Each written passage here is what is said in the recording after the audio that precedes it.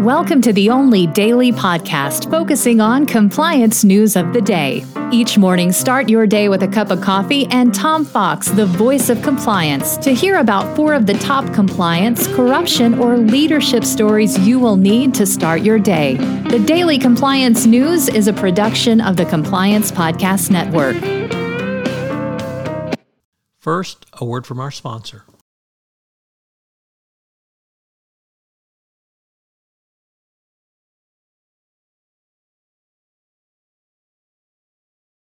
The Daily Compliance News for December 21, 2022.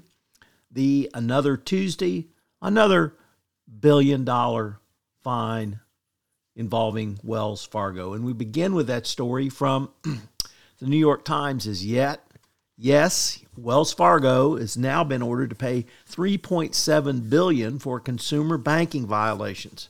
You must have to ask, how can a business organization be this corrupt? I think this is now at least 2, perhaps 3 multi-billion-dollar fines since 2016 that Wells Fargo has been required to pay. We recently saw several top executives be banned from the banking industry. Their conduct was so bad.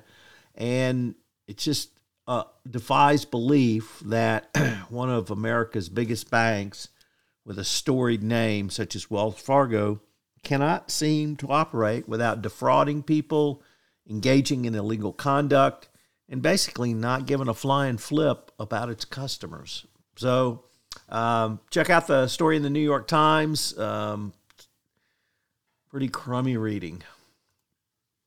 Next up, from the FT, the Secretary General of the International Trade Union Confederation of the EU has resigned less than 1 month after taking office, after he admitted to taking thousands of euros in cash from the MEP at the center of the corruption scandal.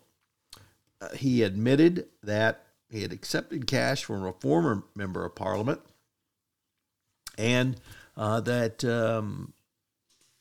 the money was used to influence decisions that he would make. So lots going on scandal-wise at the EU. From the Wall Street Journal, Risk and Compliance Journal, Mingy Sung reporting that a whistleblower in a healthcare bribery case won the largest SEC award this year. More than $37 million was awarded to an individual for reporting information about a bribery scheme in a large European healthcare company. And our final story comes to us today from Reuters, who reports that Canada has imposed new sanctions on 2 former Haitian ministers accused of corruption. It's the latest in a string of sanctions against Haitian business leaders and politicians for the incredible corruption that went on in that country. It's good to see Canada step up with these sanctions, and we look forward to seeing more sanctions down the road from Canada as well. The Daily Compliance News is a production of the Compliance Podcast Network and a proud member of C-Suite Radio. Thanks so much for listening. I hope you'll join me again tomorrow.